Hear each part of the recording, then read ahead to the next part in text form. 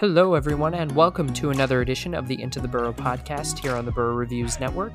My name is Jared, and we have got a great show for you today. Ren will be joining me later in the episode to talk about the Venice Film Festival and some of the cool things that have been going on there. Of course, we're going to talk about the Don't Worry, Darling drama and controversy because it supersedes everything. And then we're also going to talk about the full list of Emmys, specifically the nominations leading up to the Emmys, which are going to be live at 7 p.m. Central Time on Sunday, the 11th. Can't wait for those. Been waiting a long time. We're going to try and get a live stream out for that. We've also got some D23 coverage because D23, Disney's big event, is taking place over the weekend, and we want to make sure that we're capturing every bit of shocking news that comes out of D23 this year.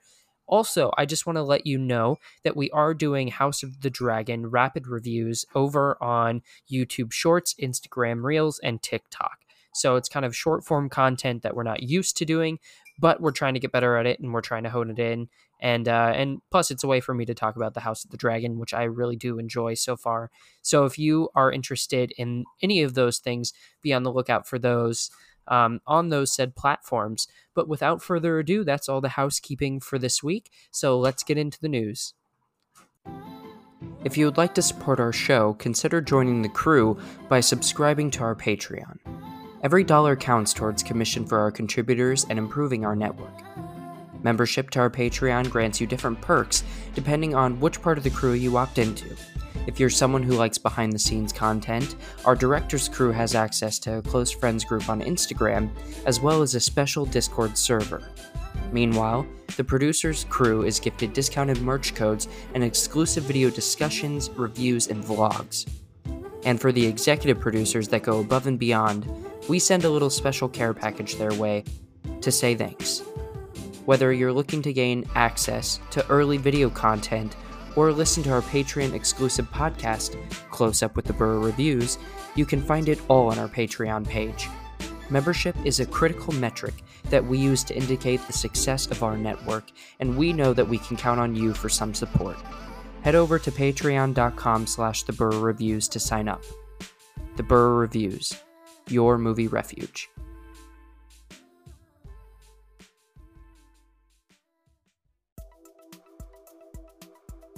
This week's headlines come from Variety, Collider, Deadline, and The Hollywood Reporter. Top Gun: Maverick passes Black Panther as 5th highest grossing movie ever in North America. Maverick has crossed $700 million in North America alone, becoming one of 6 movies to ever surpass the milestone at the domestic box office.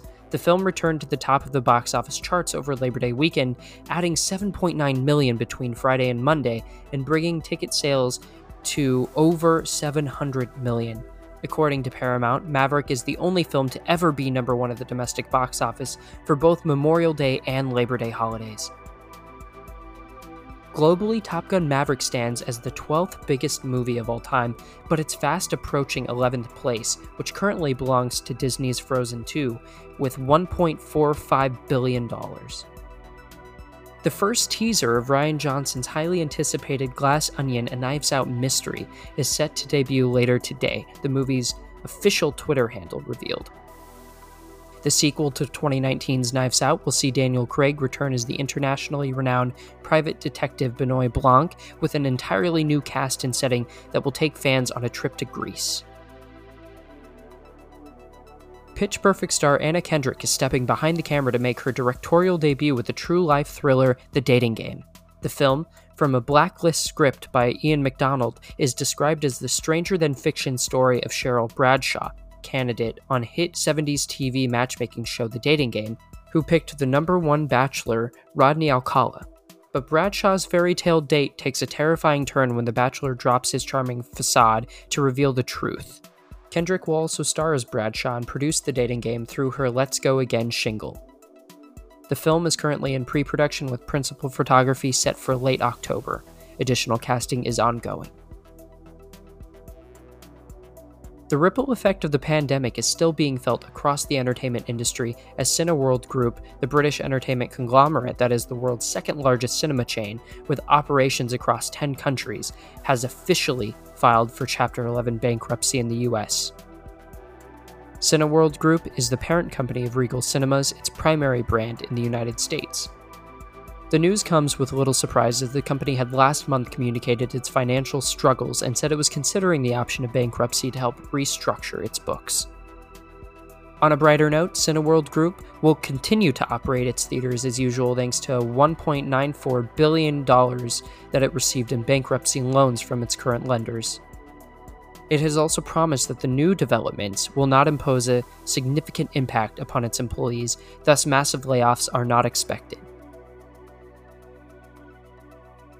And that concludes this week's news update.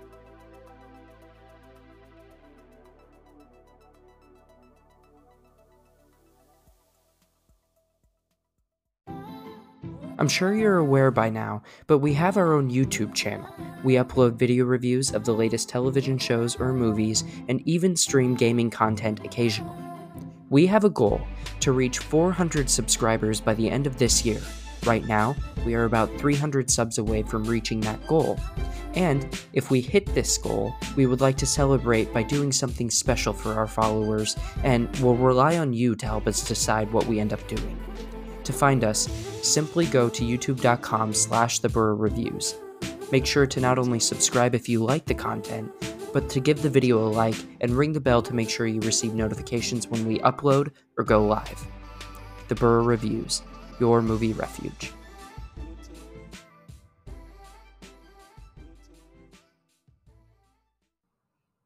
Ren, welcome back to the podcast. It's been a while. You were last here, I think, February, yeah? Anyway, that's just a subtle dig at some of the people who were listening to the episodes at that time who probably didn't have the nicest things to say. So anyway, I'm just, fuck you. Anyway, how are you doing? I'm pretty good. Just pretty good. You didn't expect me to go there, did you? No, I did not. You have taken me aback. See, and this is Into the Burrow. You get culture, you get a little more insight into our personalities, and we just get to do fun things like, talk mad shit about people sometimes. So, respectfully and with journalistic integrity, which is what we're going to do today. We've got a couple of things that we're going to cover because we have a lot going on this week, honestly. We have D23 this weekend. We also have Barbarian. We have what else? Oh, the Emmys. That's right. We're going to talk about the Emmys here in a moment on Sunday. And then we also concurrently have the Venice Film Festival, kind of going on right now and wrapping up. And there's a lot of stuff going on at the Venice Film Festival. So we're going to talk about all those things. First, I guess let's start with the Venice Film Festival and all of the, drama that's going on with the Venice Film Festival. So, look, the obvious target right here is Don't Worry, Darling. And, it's funny. The last episode of the podcast, I did a news flash on, and I spent a good majority of the time talking about the Don't Worry, Darling controversy up till that point. And it's gotten worse. I don't know how, but it has. It's gotten worse. It's like the film that keeps on giving. So let's not start with that, though. A couple of things happened. So you had Brendan Fraser's newest movie, The Whale, that premiered to a 6-minute standing ovation. And Brendan Fraser, bless his little heart, he was crying on stage. It was a really heartwarming clip. And just to see everyone welcome him back into the fold of Hollywood was special. I was on Twitter actually the day that it premiered, or maybe I don't know if it was the day or the day after, but I remember seeing a tweet from The Rock come up where The Rock said, Brendan was super nice to me on my first project, which was The Mummy Returns. And he was and he was so welcoming, and to see him get this praise, it's well deserved. And he said, congrats. It was a really sweet moment. And I think that was probably my favorite takeaway of the Venice Film Festival so far. But you have other things that are occurring at the Venice Film Festival, like Bones and All, which is kind of this cannibal romance with Timothée Chalamet and Taylor Russell. It's Luca Guadagnino. So you may know him from directing things like Suspiria, the 2018 version, Real and horror cinema. real horror, like true horror. No, what did they say? They said, I like to write about real horror movies like Suspiria. yeah, real artistic horror, I think is what Yeah. that person was saying. Not slashers. Specifically, had Yeah. to put in there, I want to talk about real horror, not slashers like Suspiria. Yeah, whatever. So his newest film, he also that director also did Call Me by Your Name.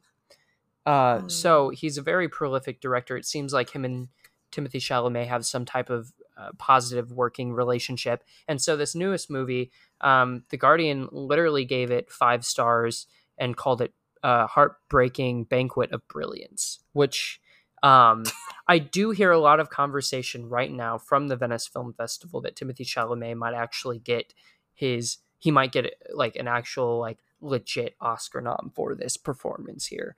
I'm not sure about Taylor Russell. I haven't heard too many people talking about her, but Taylor Russell is fantastic. Like every time that you know who Taylor Russell is. Did you ever watch Escape Room, like the escape rooms? No. Because that's really what I remember Taylor Russell from back, whenever that movie first came out. She's like the face of the franchise. And that was a franchise that not many people had really given hope to at all, but I think it turned out really well despite the ending. Yeah, she was in Escape Room and Escape Room Tournament of Champions. She's also been in things like Waves. Before I Fall. Before I Fall, yep. That did it for me. What else we got here? Dead of Night. That's something that a lot of people do like. So just, I mean, she's obviously Lost in Space too. I think we would be amiss not to bring that one up, as a lot of people like that show. Haven't watched it, but she's kind of an up and coming actor. And so given that opportunity to be in that movie with that level of talent, both behind the camera and in front of the camera, I think is really great. That's a concept. It is a concept. There are other things that are happening at the Venice Film Festival. I'm sure you can go read. The Guardian has a really good breakdown of all the things that are kind of happening right now. Some things are really, really impressive, according to a lot of the critics that are there. But then you also have this whole other side of what's going on at the Venice Film Festival with Don't Worry, Darling. And it's this whole mess, right? So a video came out that was circulating for a while that basically it appeared that Harry Styles spit on Chris Pine right before the premiere of Don't Worry, Darling. And so that was interesting. And looking at the video, it looks like Harry Styles spits on Chris Pine. It just does. No matter what the reps for both the stars are saying, no matter what the agents are saying, I haven't heard from anyone directly, so it's kind of hard to gauge the validity of what is being said. And I don't know if they're trying to just cover up the press so that their movie doesn't like flop. It's not going to necessarily flop, but I do worry at this point that there's so much baggage surrounding this movie in every manner, like really behind the camera, with the director, with the stars, between the stars, with former like cast members that were supposedly fired but not really, that quit. There's a mess. Like this movie, they're going to make a movie about this, and I can't wait to see it. The documentary. No. I don't want a documentary. I want a fictionalized movie. I want other actors playing Harry Styles and playing Florence. No, I need the whole thing. Who are you casting? I have no idea who I'd cast. For Harry Styles? Yeah. Harry. Or Florence Pugh? I feel like we should get ScarJo for Florence Pugh. I think that would be the right choice. Because, they're siblings in the MCU. Okay, and then, you know what we shouldn't do? And then we're going to get another One Directioner to play Harry. Another One Directioner? And I think that's the ideal. Yeah, we'll go with Niall. We'll go Niall. We'll go with the brown, straight hair Irish boy. We'll die. that'll be an opportunity to really act, really You think? show us. And what got, he should do you is know? he should make 2.5 million, and Scarlett Johansson make 700,000. Right? I think so. I think Perfect. I think we have to mirror everything that happened to really determine what went wrong. Yes, perfect. So yeah, you have that whole mess with the Don't Worry Darling cast, and then there's a whole other subset to the Don't Worry Darling drama, which is the fact that Don't Worry Darling isn't really worrying critics all that much. Like they're not taken too kindly to this movie. Right now, for instance, on Rotten Tomatoes, you have a score of 42% with 38 reviews in, which is not where you want to be sitting.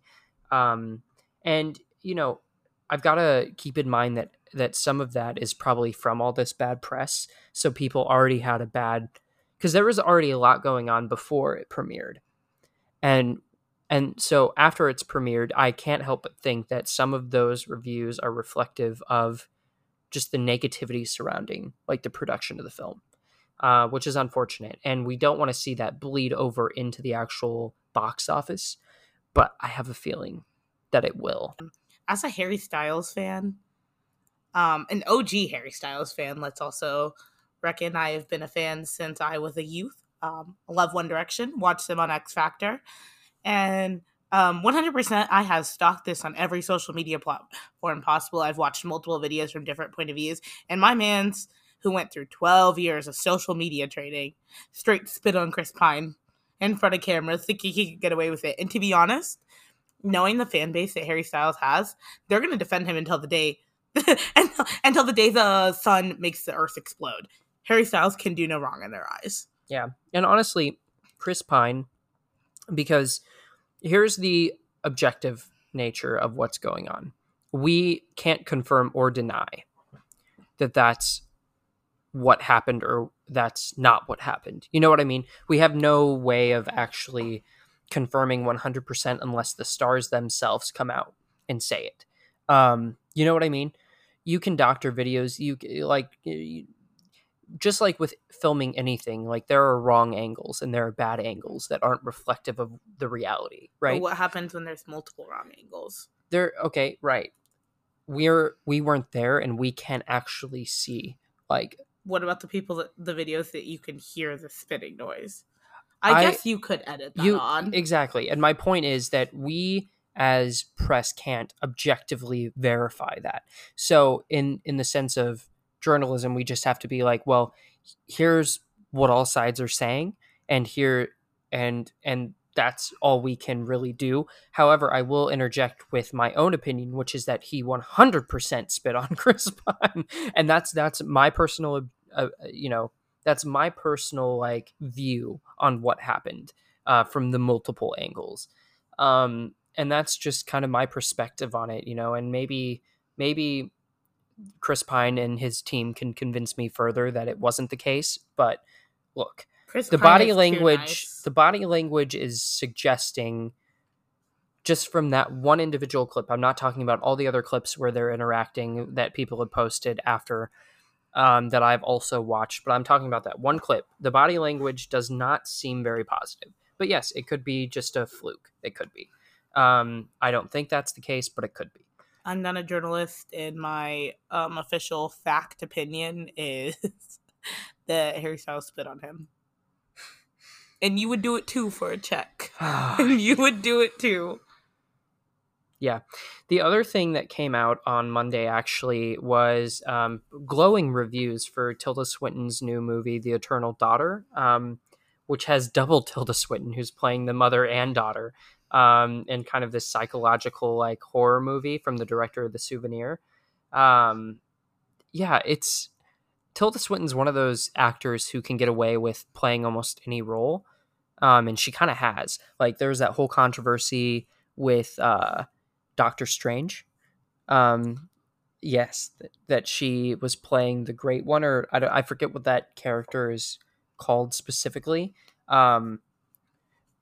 But there was that whole controversy because obviously she's white, and that character is not meant to be white. And then you had the whole Suspiria thing, which wasn't necessarily a controversy, but she was playing the main villain there and also her character, so she's playing multiple characters. She does it all the time. It's great. I love Tilda Swinton. But this seems like a very intriguing movie and something that's right down Tilda Swinton's filmography, and so I'm actually really intrigued from this. And then Kate Blanchett has a new movie called Tar that came out, which is being hailed as her best performance to date, which is saying something, because it's Kate Blanchett and she literally is so great in almost everything she does. I keep bringing back the Nightmare Alley clips, and you tried to watch Nightmare Alley a little bit, and she was in that briefly from the parts that you saw. But her performance in almost everything, she just has a way of captivating the screen. But that premiered at the Venice Film Festival and also at Telluride Film Festival. And Telluride, I really have got to get there. When I finally make the move to Colorado, which is happening, I will be going to Telluride all the time. It's over on the over on the west side of the Rockies. I feel like that's not how you say those. That's not Telluride. Yeah, it is. You know what? If it's not pronounced Yasmite, it's not pronounced. But yeah, no, I do encourage you to go check out the full coverage at the Venice Film Festival. There's a lot to take in, a lot to digest. We can't go through everything on this episode. But like I said, The Guardian, if you just type in theguardian.com/film/Venice Film Festival, it will pull up everything that is there. And there is a lot to go through, pages worth of content. In fact, 580 different things to go through with the Venice Film Festival. Just jam-packed. One day I will make it out there. And I'll also make it to TIFF, and I'll make it to all these festivals. And I loathe not being there, Green with envy. Yes. Anyway, the other thing that we got to talk about, which I feel like you might be able to have a little bit more, because I know you were sitting there a few times just going like, what?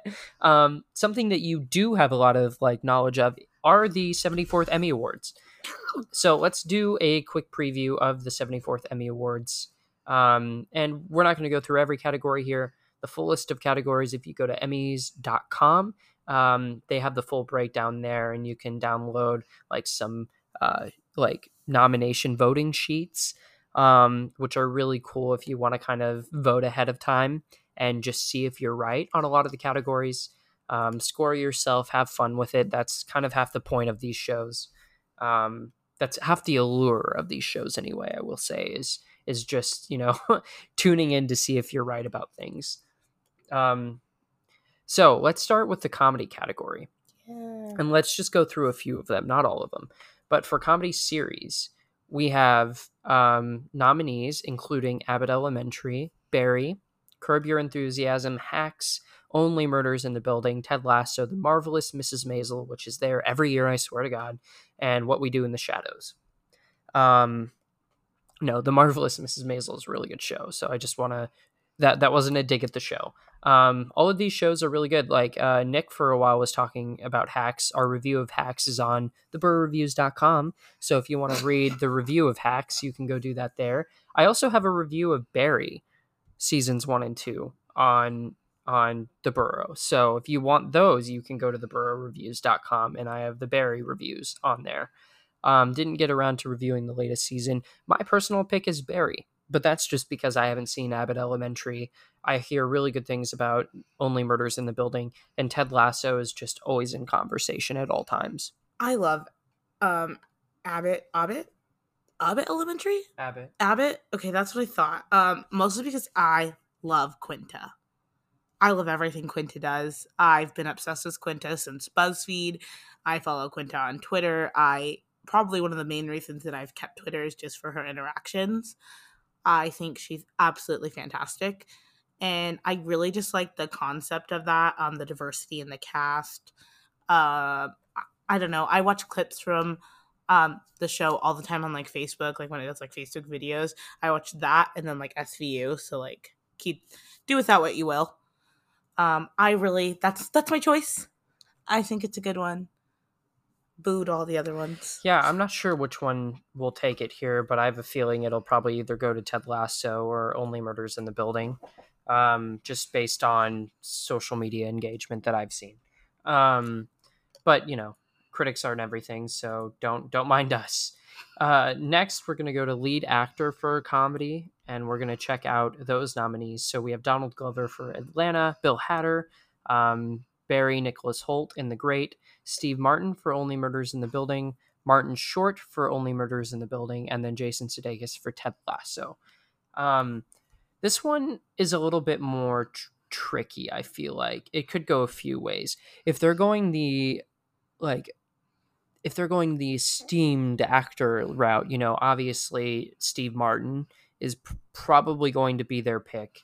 If they're trying to hit a little bit of a sweet spot between catching the lightning in the bottle of a show right now in film discourse or in TV discourse, and also trying to go with like an esteemed actor, they're probably either going to go Donald Glover or Jason Sudeikis. The wild card pick for me would be nominating, or actually, giving it to Bill Hader for Barry, and him winning that Emmy, just because Bill Hader, his performance in Barry, that show, it's a comedy, right? It's really dark. Like, that show deals with some dark subject matter about who we are as humans. And literally this last season, like the final episode, that man acts his fucking soul off. Like, he literally, like, his soul is just eradicated in one episode. Like, he's not the same person, and it's so visceral. And like, the reaction I had to that compared to what I've seen from Ted Lasso and what I've seen from I haven't even seen anything from The Great, but what I've seen from Only Murders in the Building, those, I'm sure that they have those moments too, but for me, there's something about the way that Barry hits. And so I really would like to see Bill Hader get it. I don't think he will. You haven't watched any of these shows except maybe Atlanta. Have you watched Atlanta? Yeah. I watched Atlanta and I browsed The Great. If I'm not mistaken, I'm pretty sure Nicholas is also in Warm Bodies. He is, yeah. Just watched that movie again recently while I was at work. No, I loved Donald Glover. And though I have not seen any of these, I would pick Donald Glover. Yeah. If my life depended on it, I would rely on him in all moments. Fair enough. On to lead actress for a comedy series of 2022. We have Quinta. There's Quinta on there. We also have Rachel Brosnahan, Kaylee Cuoco, I think is how you say that. Elle Fanning, Issa Rae, and then you have Jean Smart as well. And I do feel like this one will probably go to Jean Smart, just because usually how these categories work, and especially like I've noticed in both like male and female categories that they usually give it to the seasoned veteran actor. I don't like that. Like, why would you go as the seasoned person even if their performance? I'm like, I'm such a performance based person. Unfortunately, it's how these bodies work. It's how any like awards body works. I've noticed, whether you're talking about the Oscars, whether you're talking about the Grammys, whether you're talking about any of them, they tend to try and respect. The Grammys do not do that. Okay, you're right. The Grammys really don't. The Grammys say... I would say it's more the film. Yeah, I could see that. The film awards bodies do, and they do it for whatever reason that is unknown to me. But I could see them doing Jean Smart. I would probably, in this right here, and this is going to be like, I know who I want to get it, but I feel like it's going to be Elle Fanning, because everybody's been nonstop talking about like her performance in The Great. Like, that's a pretty big discourse, even on my social media, and I'm not like on film, like social media. It's just a big discourse. Yeah, and Brosnahan had received her first Emmy nomination in 2015 for her role on House of Cards. So like, it's just like something like it's like when people like go up against Meryl Streep. Okay. Every time you're in a category with, you're like, well, fuck, she could have just like, what's her name? Viola Viola Davis. Yeah. Yeah, but unfortunately, I don't think that Viola Davis has had nearly as many, and we all know why, but we don't. But I'm just saying, like, they tend to give it to the. You're right. They tend to give it to the older white actors. They do. Yeah, I was like, if we talk about that, we're gonna lose whatever. more followers. You can say whatever you want. It's the truth. Anyway, moving on. Supporting actor and actress. Let's breeze those categories. I'm not going to go through all of them. But you have people like Anthony Carrigan in Barry. You have Henry Winkler for Barry as well. Then you have Nick Mohammed for Ted Lasso. Tyler James Williams for Abbott Elementary. Those Bowen Yang for Saturday Night Live, who I haven't actually seen on SNL, because I haven't watched SNL in a very long time. But those are just a few of the nominees. Honestly, I don't watch any of those shows other than Barry, so I can't really comment on this. But I will say that it's a very, like, it could go any way with the supporting categories. They always do. It's never, like, cut and dry, unfortunately, unless you have, like, a guest appearance from an older actor in there. You know what I mean? Mm-hmm. Like Henry Winkler, for instance. On to the next, we got supporting actress. We have a few big names in here.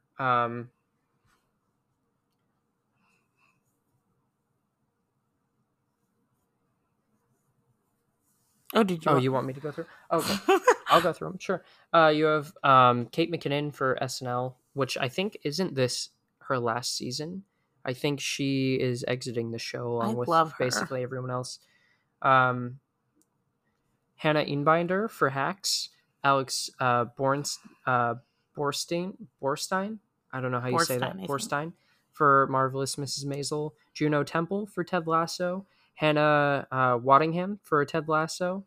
And then Cheryl Lee Ralph for Abbott Elementary, along with Janelle James. And again, I literally don't watch any of those shows, so I have no idea who might possibly win. Let's go to drama series, yeah.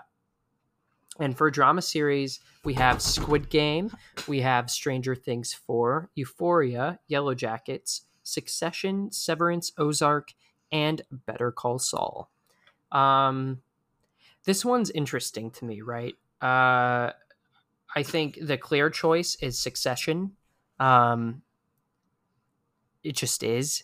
There are so many people and Succession is a show that I've seen that both critics and audiences have found and have really liked. Mm-hmm. Like, I talk to people that aren't as invested in this industry as I am, and they say Succession is what they watch. You could say the same thing with Stranger Things 4, although I don't think Stranger Things 4 will win. But it's the fact it's all a matter of what can break both the critic barrier and what can break the general audience barrier. And those are two that certainly have. I would prefer it be Better Call Saul because it hasn't won this Emmy yet, and it needs to. God damn, does it deserve it. But that's my personal preference. What do you think about these? So a very sad and fun fact about me is I have actually seen none of these shows. Oof. Have I meant to watch Euphoria? Yes. Squid Game? Yes. Stranger Things? Yes. Yellow Jackets? Yes. Even Ozark I thought about watching. Now, do I have an issue with not wanting to watch things once they get too mainstream? Yes. That is my toxic trait. I get it. I will say I have seen clips from Euphoria, Squid Game, Stranger Things, and Better Call Saul. And I would, as someone that watched a little bit of Breaking Bad, I didn't watch Breaking Bad, but I watched a little bit. I watched 2 seasons. I really like Better Call Saul. And I understand why the people that like it the way that they do. Because I haven't seen any show do what that one did. Yeah. And as someone that didn't even watch it, Jared would give me recaps. I would get my moments and I was like, wow. And then he would show me clips. And even without knowing the history, the story, those, just how beautifully well it was shot and just scripted. And honestly, the way that the chemistry between them is something that it's unmatched. You don't see that very often. And I really, for a show I haven't watched, I enjoy it way too much. Yeah. I think a surprising like underdog here would be Yellow Jackets. I think that's also one that has broke both the critic and the general audience perception in a way that's really unique to that show. And that could be a slight underdog to watch out for when we get to the Emmys on Sunday. For lead actors, we have Jason Bateman for Ozark, which I think this was the final season of Ozark. I believe so. This will be, one of the last times that he can be nominated for that show. Brian Cox for Succession. Lee Jung-ja for Squid Game. I think that's how you would say that. Bob Odenkirk for Better Call Saul. Adam Scott for Severance. And Jeremy Strong for Succession. Yeah, I watched Ozark season 1. I haven't watched Squid Game or Succession or Severance, so I'm not like certain on those. Bateman's performance in Ozark is really compelling, though. Adam Scott and Brian Cox are very strong actors. Like, they're very strong actors, so I could see them doing really well in this category.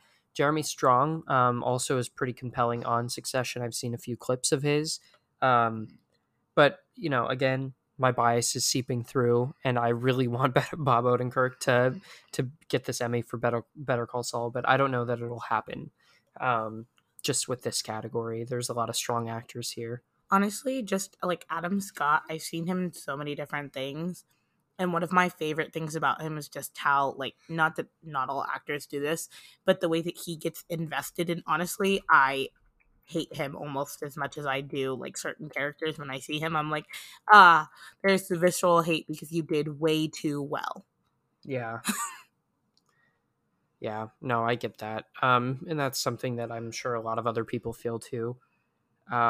Yeah, that's the male category. For the actress category, we have Reese Witherspoon for The Morning Show, Zendaya for Euphoria, Sandra Oh for Killing Eve, which was also its last season, Melanie Linsky for Yellow Jackets, Laura Linney for Ozark, and then Jodie Comer, I think, for Killing Eve.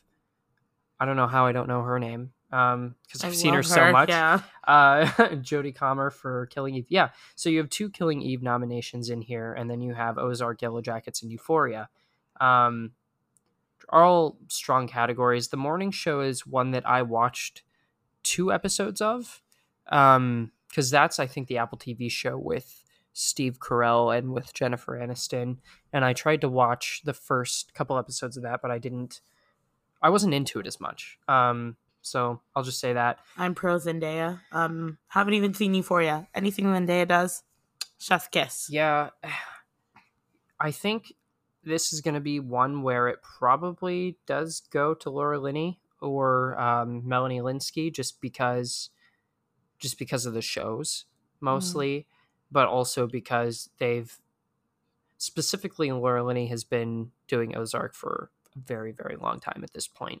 And she's kind of what I would consider to be the award body favorite in the sense that you have someone that's been dedicated to a show for however many years, where a lot of these others, with the exception of Killing Eve, which had a few seasons, but it wasn't nearly on for as long as Ozark, I don't believe. Fact check me on that. But I'm fairly certain that Ozark has just been around longer, and I don't think Laura Linney has won anything yet from the Emmys. But let me fact check that while you fact check that, because I don't think she's won anything for this show specifically. She was a winner in 2013 for a mini series. So Ozark has been on since 2017, and Killing Eve has been on since 2018. Okay, so I was right, but barely. It's pretty close. But in this category, that's where the favors are. Euphoria is still a relatively new show, and I don't think that they'll go that direction, specifically with all the cast controversy and the production controversy. Yeah, and forgot about that recently.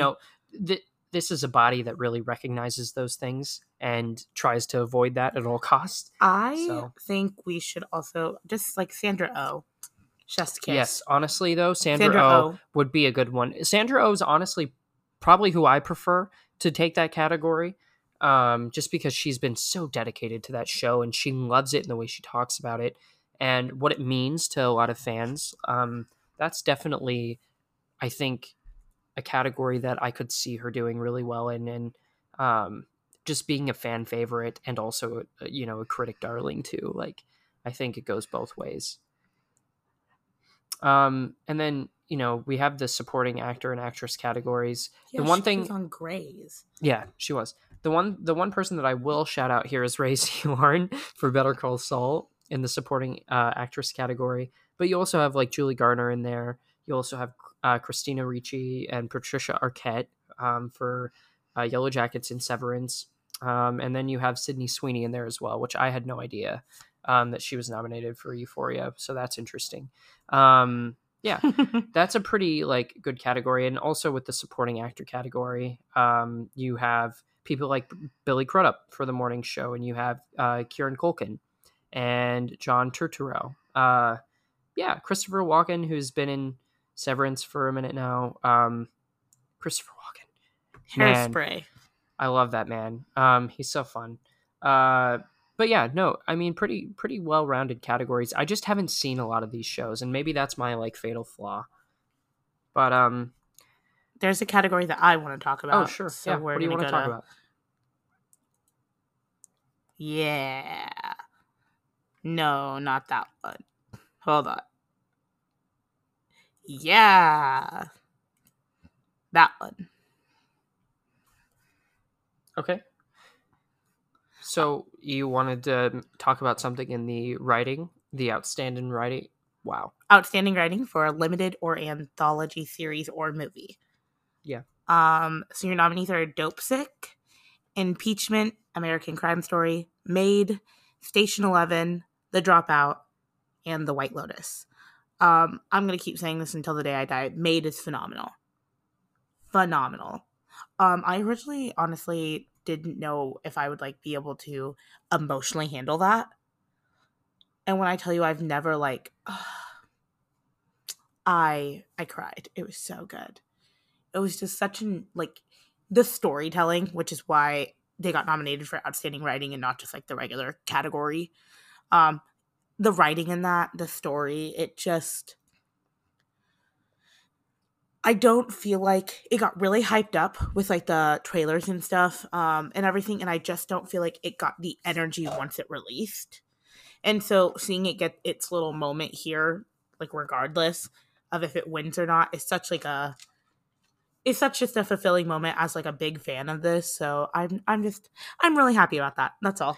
Yeah, and I will say too, like, marketing is so huge, especially when you're talking about TV, because it's really important. There are way more TV shows, it feels like if you're just browsing the streaming services, there are way more TV shows than there are movies. It certainly feels that way, and it feels overwhelming because you have so many episodes in a season. So you've really got to make sure that you market something correctly in order for it to really spark in those markets that you're trying to hit and those demographics. And I feel like with a lot of those shows, specifically ones that are in the limited series, and also like in a lot of the comedy TV categories, I feel like too, those are the ones that kind of get the short end of the stick. Some drama series too, of course, yes, but I feel like dramas are more easily recognizable for people because older demographics tend to watch more dramas. And that sounds super weird, I know, but they watch a lot of them. So those ones get picked up easier, and then you have all these comedies that kind of just flail out and fizzle out. But anyway, that's a whole separate conversation about the industry and where the industry trends are going. Did you have something else you wanted to bring up? I had a question. Yeah. Not relevant to this, but relevant to the Emmys. And I guess I can just look it up. You think, but like your guess, do you think the Vampire Diaries ever got nominated for anything? Yeah, it probably got nominated for a creative arts category, but I don't think it ever got nominated for the primetime Emmys. No. So I'd be really curious to see what you find out on that, but I would assume no.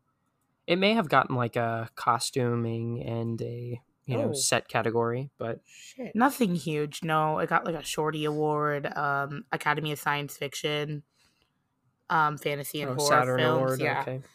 Nothing like huge by any means. Yeah, Yeah, that doesn't surprise me.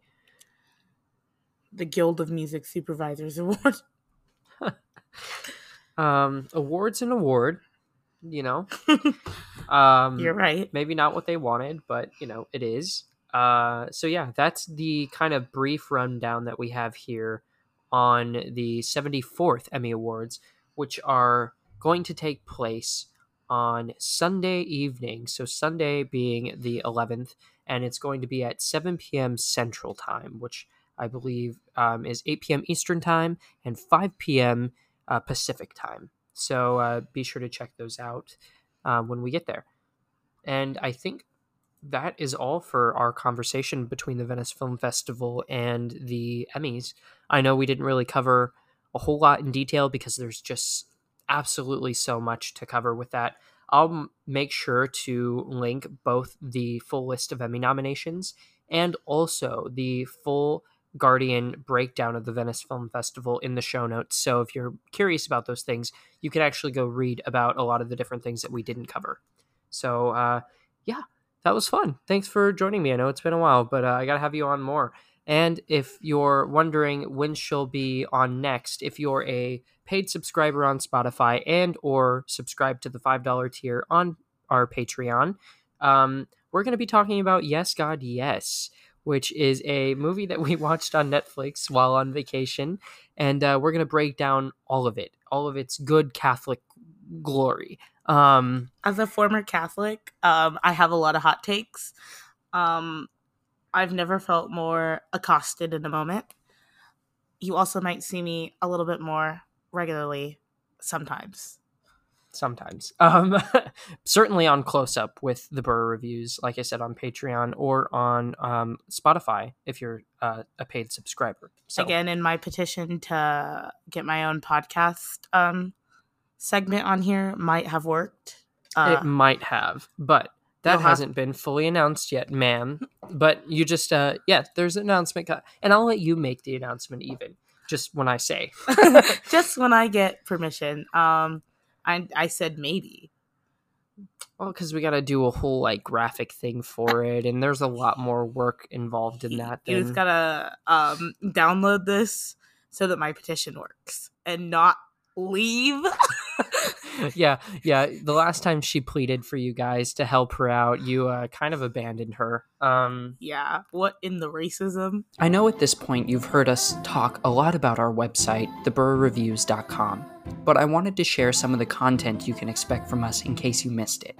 On our site, you'll find podcasts, movie reviews, opinion articles, and even more content covering all types of cinema. If you're looking for a review of your latest project, we got you covered. Simply search theburrreviews.com in your web browser to find us. As a company residing in Nebraska, we know how hard it can be to get your message out to the world, and we want to help.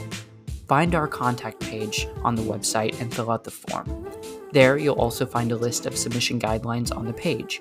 Not every submission will be accepted, mainly due to time restrictions, but we welcome all types of motion pictures. So what are you waiting for? Head over to the site now and check it out. The Burr Reviews, your movie refuge.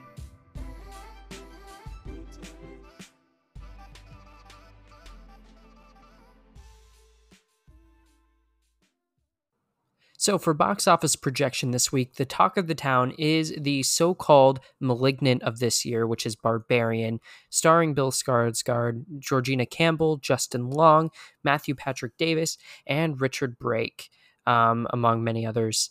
Very talented cast, written and directed by Zach Kreger. It's a movie that is basically like an Airbnb fright fest. A woman staying at an Airbnb discovers that the house she has rented is not exactly what it seems. And from the clips I've seen, it looks fantastic. I can't wait to check it out later tonight, actually, the day that you're listening to this. I'm excited for it. Certainly many other people have said that it's probably this year's greatest horror surprise. We'll see about that because we also have Pearl coming out later in the month, and that is one that I'm really, really looking forward to. So box office projection, we've got a few different things that we need to talk about. So first, we need to talk about what the box office pros are saying over at boxofficepro.com. Their long-range forecast right now is between 9 and 14 million. Meanwhile, my prediction here, at the Burrow Reviews on the Into the Burrow podcast is 11 million final. I know that's kind of cop-out right in there. I don't think with everything else that is currently happening right now in the world, you have a lot of people focused on inflation. I don't think many people are going to be going out to see Barbarian necessarily. I do think it'll be a late night, Friday night crowd pleaser. And for that reason, I think it'll definitely go over the minimum long range forecast that they have there. But I don't think it'll quite reach the heights of the maximum. And really, it's a respectable amount for a horror movie like this coming out in theaters at this time when there's really nothing else happening around it. Although you do still have Top Gun, like was discussed, making an insane amount of money. So that's something to take into consideration as well.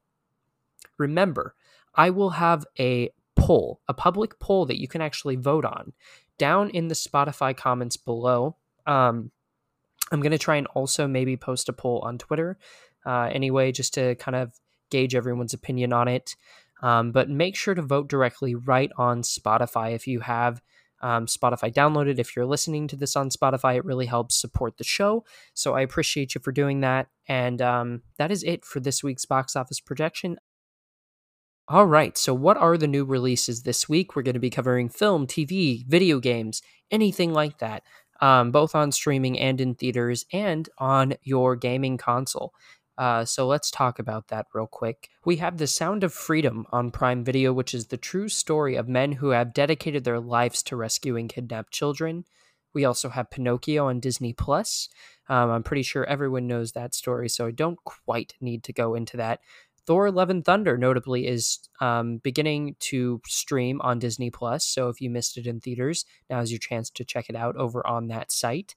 In theaters, we have Barbarian, a young woman traveling through Detroit for a job interview, books a rental home, and it becomes much more than that. And that is in theaters currently. And those are really the big releases of this week for film. Now let's talk about TV, because there are so many different things happening on television currently.